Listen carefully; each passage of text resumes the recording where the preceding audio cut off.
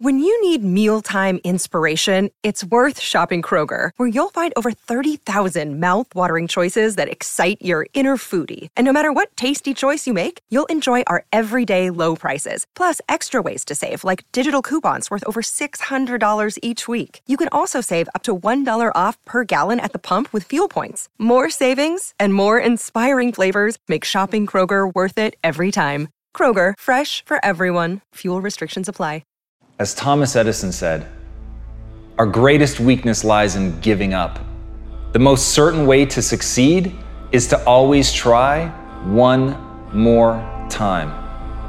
I know there are going to be a million times in your life where you want to give up, where you absolutely ache with the desire to quit, where nothing sits inside of your gut other than the certainty that you are going to fail, that you are not good enough to push forward. But that is to fundamentally misunderstand the nature of a failure. The nature of a failure is not to tell you who you are. The nature of a failure is to tell you a way that didn't work. It's to inform, it's to educate you, it's to test you. It's to be a gut check to find out if you believe in yourself enough to push forward even when the world seems to be telling you not to. And as Brian Tracy said, attempt the impossible in order to improve your work. Think about that for a second.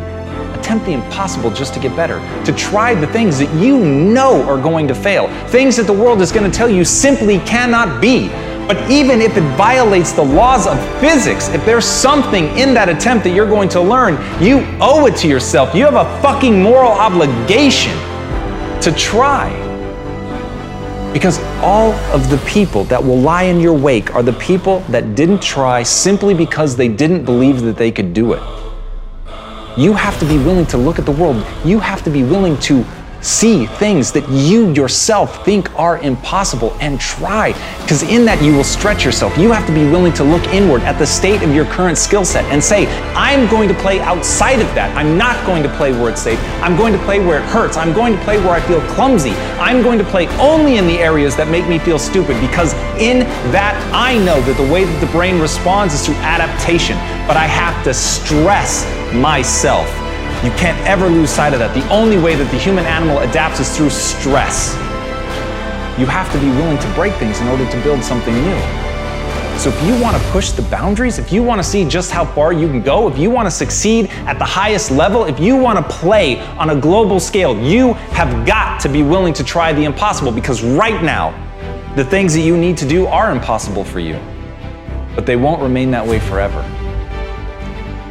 And as Aristotle said, pleasure in the job puts perfection in the work. This doesn't have to be a tale of always being terrified. Everybody, myself included, screaming at you, telling you that you need to go do something great. The part they're leaving out is why the fuck should you care? You should care because it's the greatest joy.